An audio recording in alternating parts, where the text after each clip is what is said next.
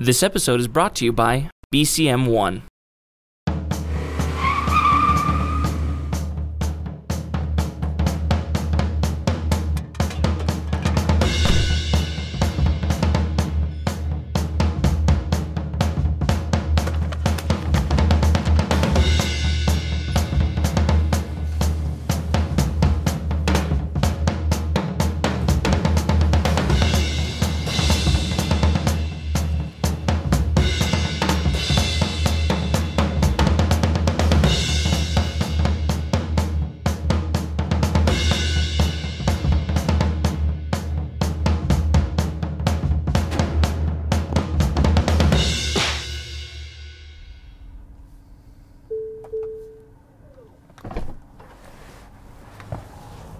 Hey everybody, Josh Lopresto back for another series of parking lot prep. Today we're going to cover a good one called roadblocks and overcoming objections. Now, there's two things that you need to worry about in these meetings. From what we've seen, you've got issues where you've got an unresponsive customer in the meeting, but you've also got an issue where maybe the customer is just going on. And that's great. They're pouring everything out, but let's talk about those two things and how you might handle it.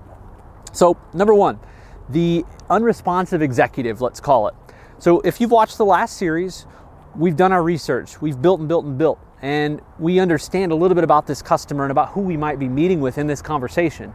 So for that executive, for example, if you're maybe talking to IT and you notice that this executive over here who's a C-level, maybe a CFO, and has no interest in all what you're talking about, maybe take what you've learned from IT and say, hey, you know what, Mike, talking to Susie over here in IT, interesting ideas of how that might hit the budget and how that might handle, what you've got forecasted operationally. Is that going to be an issue at all?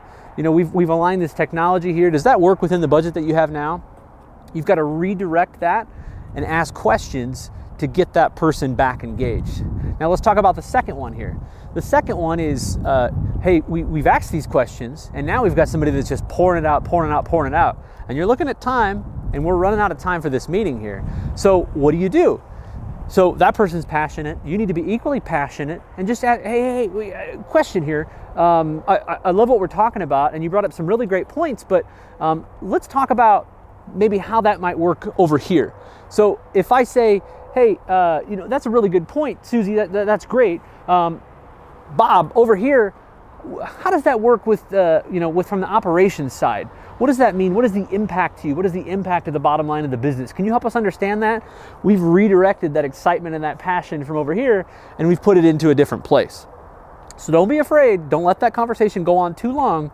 Don't be afraid to stop, redirect, and resend that energy somewhere else. So hopefully these are a couple things that will help you in your process, and you feel a little more prepared.